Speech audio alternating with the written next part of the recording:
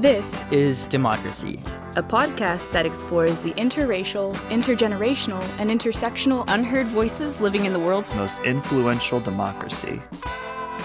Welcome to our new episode of This is Democracy. Today we're going to talk about climate change and environmental activism. We live in a moment when it appears that climate change is becoming a dire necessity for policy attention, particularly as fires burn in Brazil, as we have record high temperatures around the world, as water levels rise, and as ice seems to melt. And we're in a moment when national policymakers, particularly in the United States, seem unable to take effective action. Today we're going to talk about the creative, important, enduring actions that are being taken at the local level by young people, particularly students, and local elected representatives. We have with us Matthew Kim. Matthew is the president of the Austin chapter of Students for Climate Action. He's also the District 10 in Austin representative for the Austin Youth Council, and he's a junior, even though he's already achieved these things, he's only a junior at St. Stephen's School here in Austin. Matthew, welcome. Oh, thank you. Glad to join. It's great to have you on here and great to learn all about your activism. And we also have with us one of the dynamos of local politics in Austin, City Councilwoman Allison Alzer. Nice to have you here, Allison. I'm excited to be here for this important conversation. It is a very important conversation. And since it's an important conversation, we will start with an important poem from Zachary Suri. What's the title of your poem, Zachary? Not scene setting today.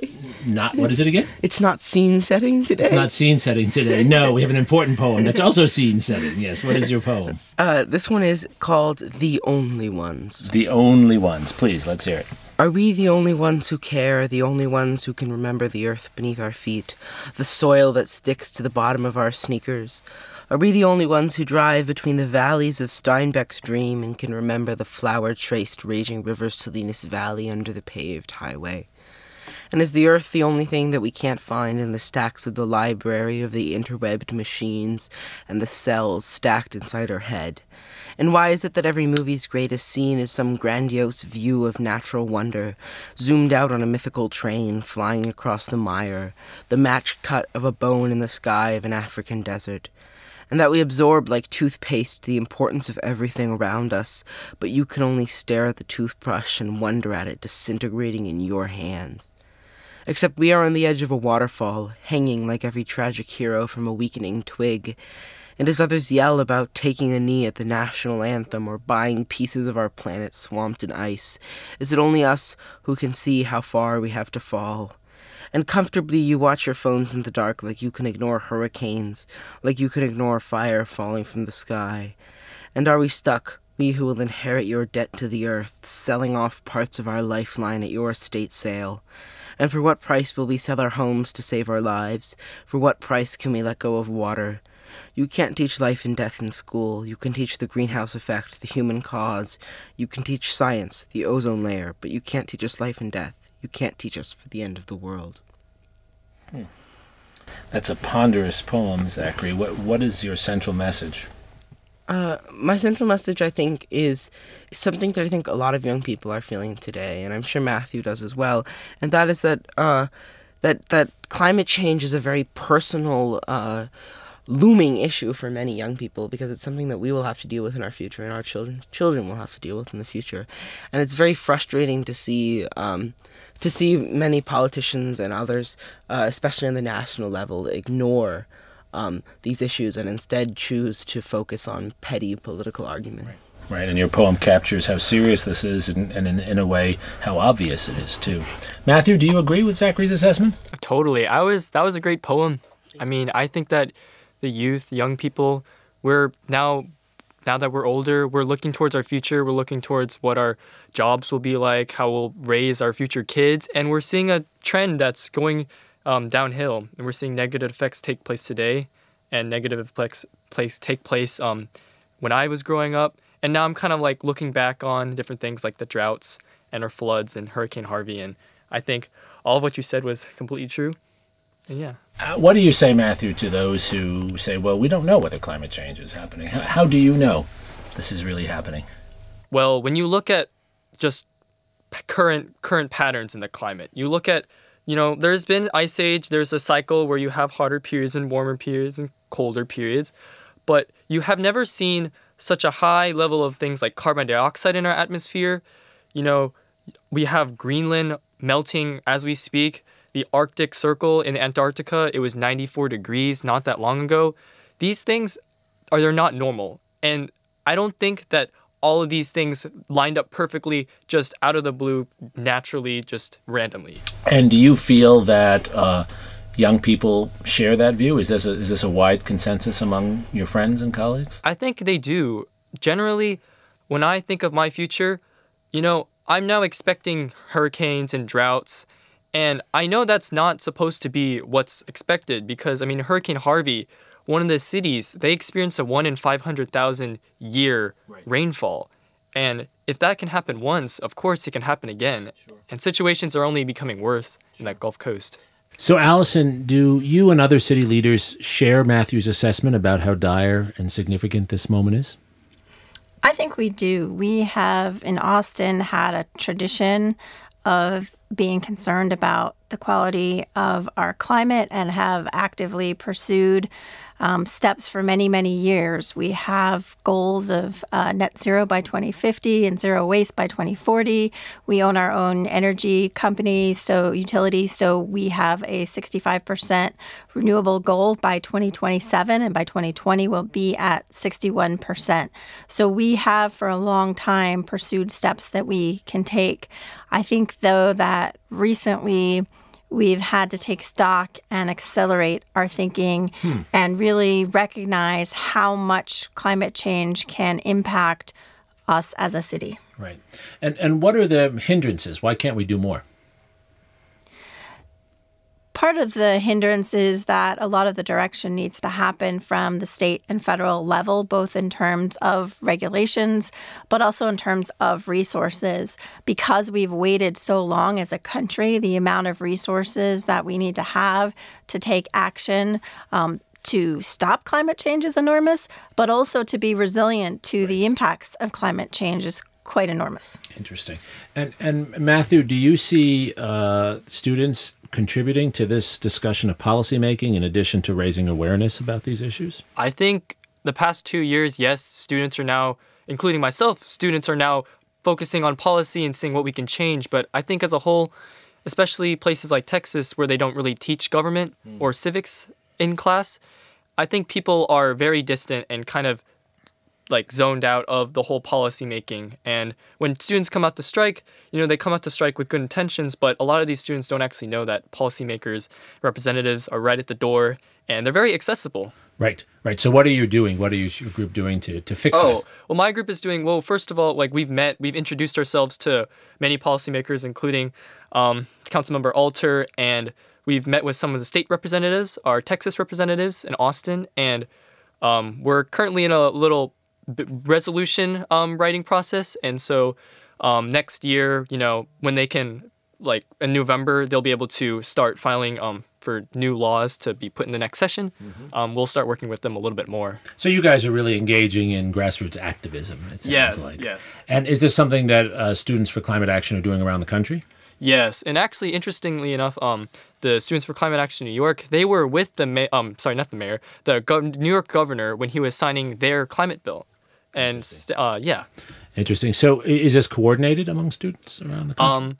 Well, we kind of operate a little bit independently because we're so far apart and we're in completely different political environments. Sure. But generally, I believe students have the same kind of goal and the same path in mind, but they may not be working closely with each other, but kind of meeting once a month or something. Sure. So helping each other, but working separately for the local conditions that you face.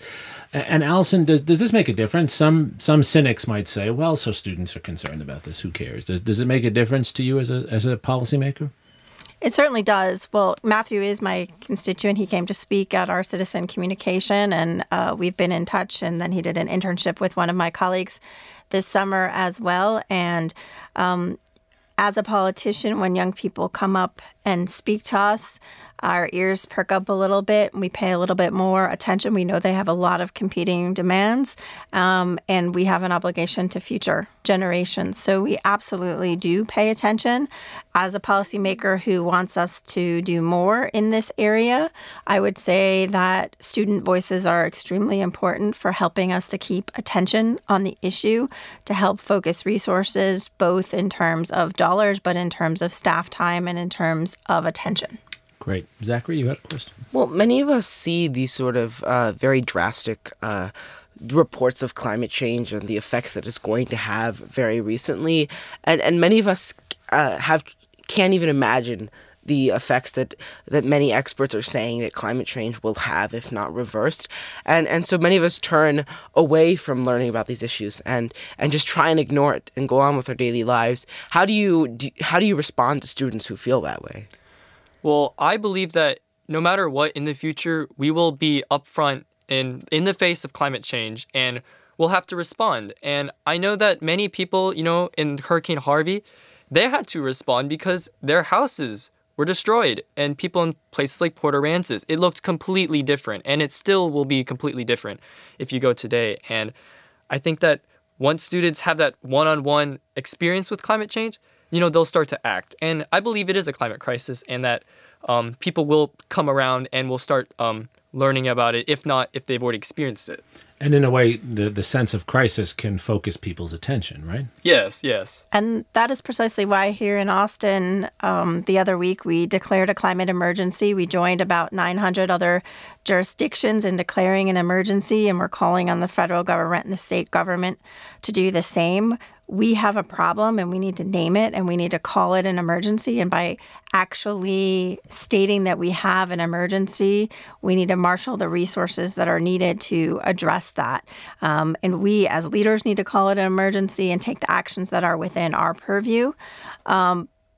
But the students also need to act. There are individual steps that folks can take. You can carry your water bottle. You can ride your bike. You can take the bus. You can fly a little bit less on the airplanes. There's a lot of different things that individuals can do that if everyone did, they would add up to big impacts. And we shouldn't underestimate the power we have to make even small changes. Sure, the power of example, for example. So do you, Matthew, think that your generation approaches these issues differently, even from other young people like me? Of course. I mean, it's particularly at my school, right? At my school, with my Earth Club, we do a lot of composting. I do a lot of lunch announcements. We do a lot of social media. And I find with older, retired individuals, particularly groups like 350 Austin, they have monthly meetings. They like to go to different community events. They like talking to them within the community, and they focus a lot on the community and on politics, while we as students, we kind of focus on ourselves and kind of trying to spread the message within the student body. Mm-hmm. And in the end, do you think that'll make a difference? Do you see yourselves carrying these habits forward as you get older? I do think so, because, once we're in college, once we're out of college, starting having families, that same kind of culture, I hope, stays with every one of us, and we can continue maybe even having more positive effects on our lifestyles. Not to be a pessimist, but we need to take action now so that they have that future in which to ask. I used to think what we were teaching our kids and that would change everything, but particularly in the last few weeks and as we prepared the climate emergency resolution and you're always learning more, but when you see the wildfires in the Amazon and the Arctic melting and all sorts of things, the hottest July on summer, it's hard not to think that Mother Nature is upset with us and, we only have so much time left. And so we can't just wait for this generation to grow up. We have to be acting now, and we need them to be acting in concert with all of us and forcing us to act. Right. And so what's most helpful? What should they do to help elected leaders like yourself who do care about these issues? Well, I think you want to speak a little bit about the action day that you have planned and showing up and speaking out. That's one concrete thing coming up that they could be involved in. Yes, of course. On September 20th, we're going to have a climate strike / rally, depending what you feel. And on that day from 9 a.m., we're going to walk out of our classrooms, homes, respected places of work because we don't want to only include youth, but adults in the community. And starting at around 12, we'll have speakers at the state capitol. And then around 4, we'll kind of end the strike. But the main point of the strike is to point out to the Texas state leaders that the youth and citizens in the state, they're worried about our climate crisis, and they believe that they should focus on their climate crisis.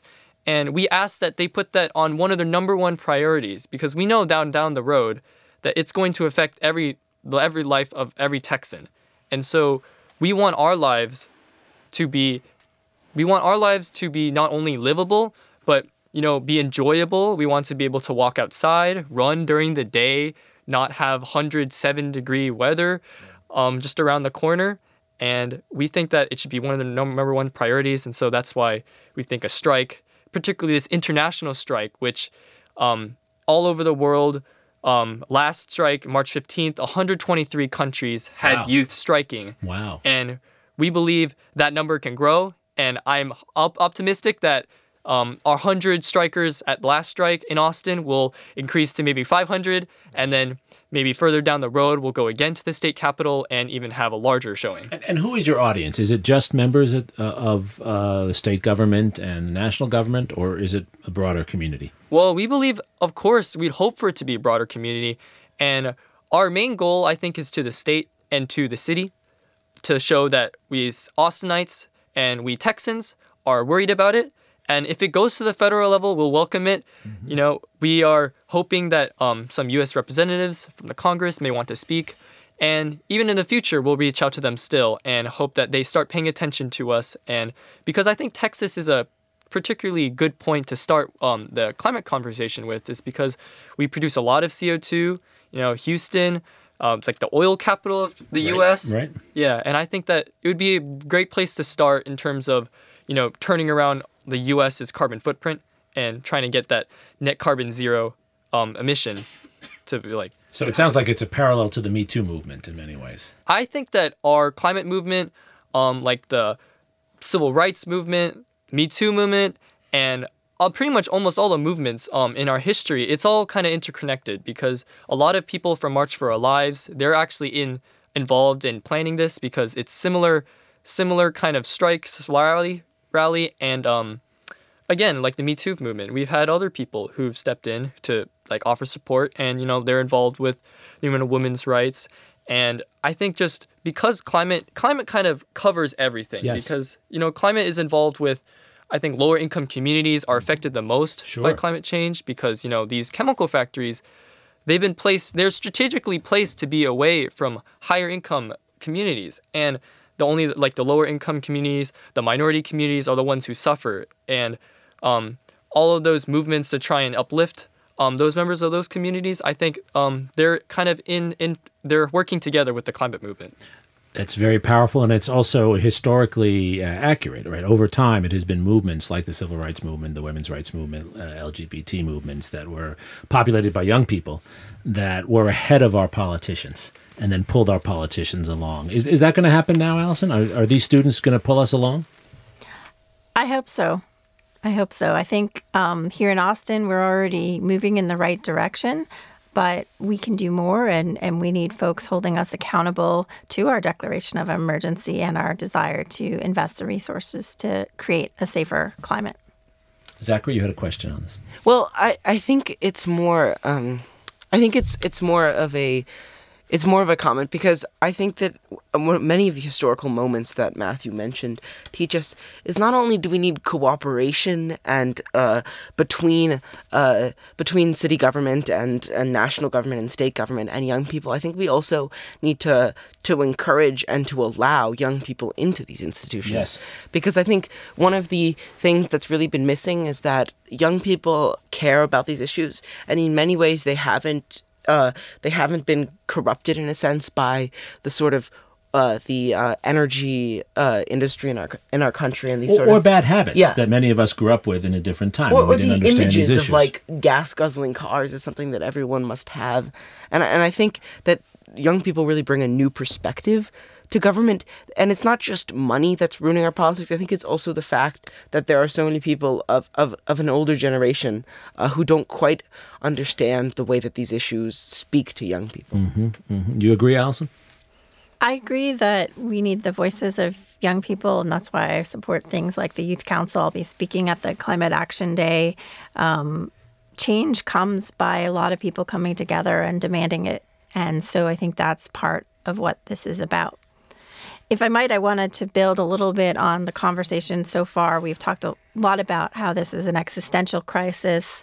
Matthew brought up some very real equity issues that matter when we have this conversation.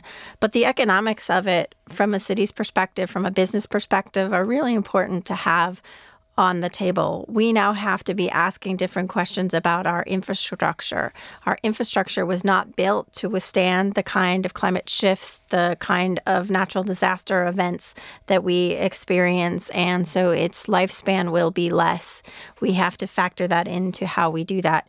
Here in Central Texas, we are currently in attainment with respect to air quality, but we are very much on the verge of losing that status. And if and when we become a non-attainment zone, we stand to potentially lose billions of dollars economically as we adjust to the requirements that will be placed on us as a community. And just briefly, what does attainment mean in this context? So there's a certain level of clean air that you need to be at. I don't have the statistic of which particles per mil or what the measurement is, but if you don't succeed in being that, having that clean of air, then you fall into this non-attainment category. And when you're in that non-attainment category, the federal government places lots of restrictions on you that you have to obey in order to be able to get transportation money and other kinds of things. But they have impacts on development and other things like that.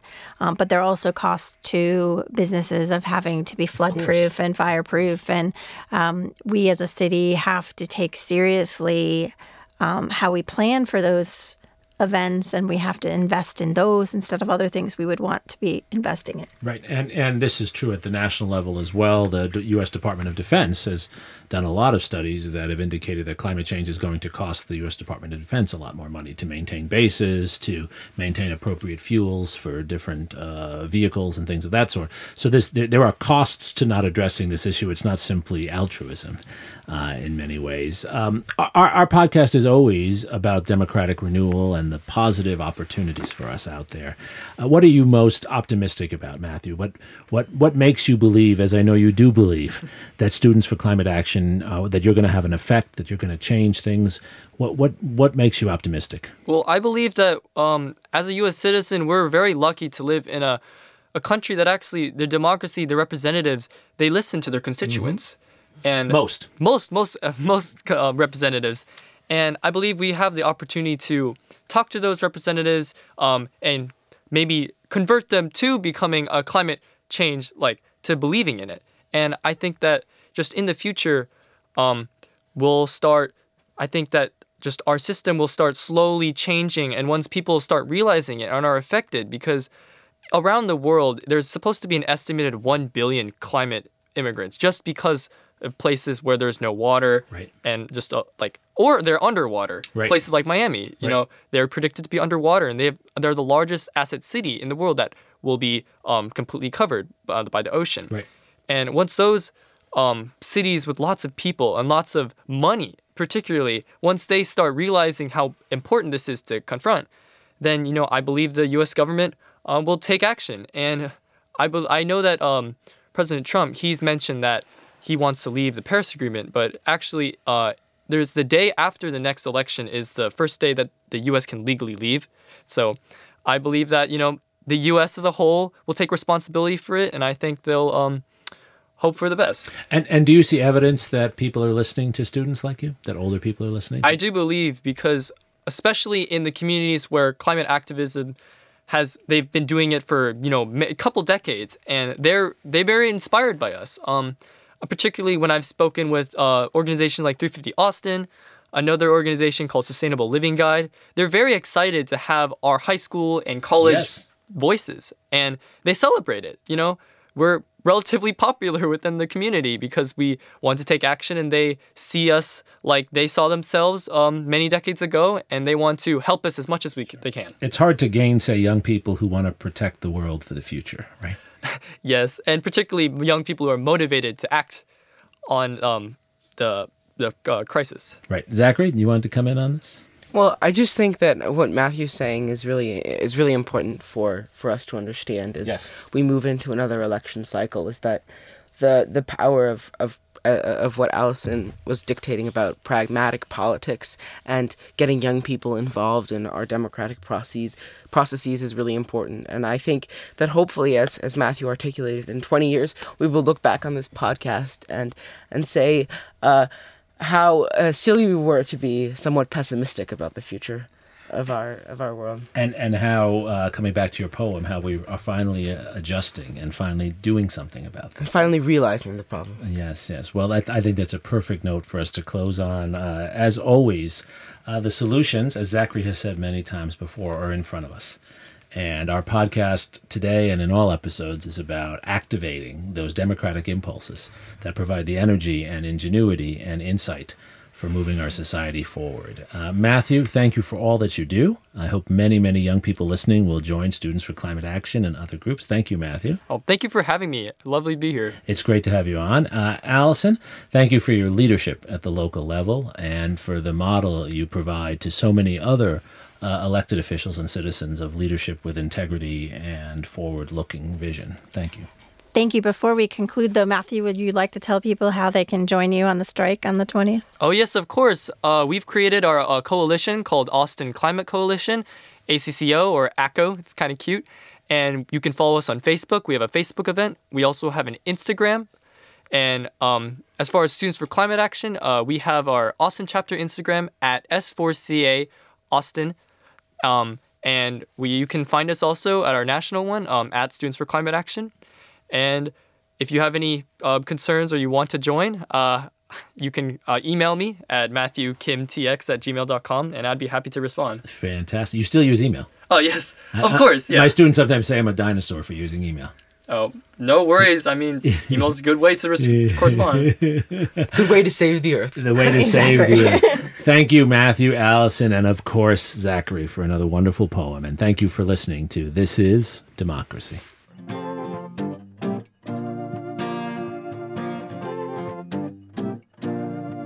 This podcast is produced by the Liberal Arts Development Studio and the College of Liberal Arts at the University of Texas at Austin.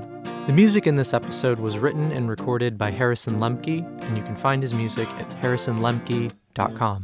Subscribe and stay tuned for a new episode every Thursday featuring new perspectives on democracy.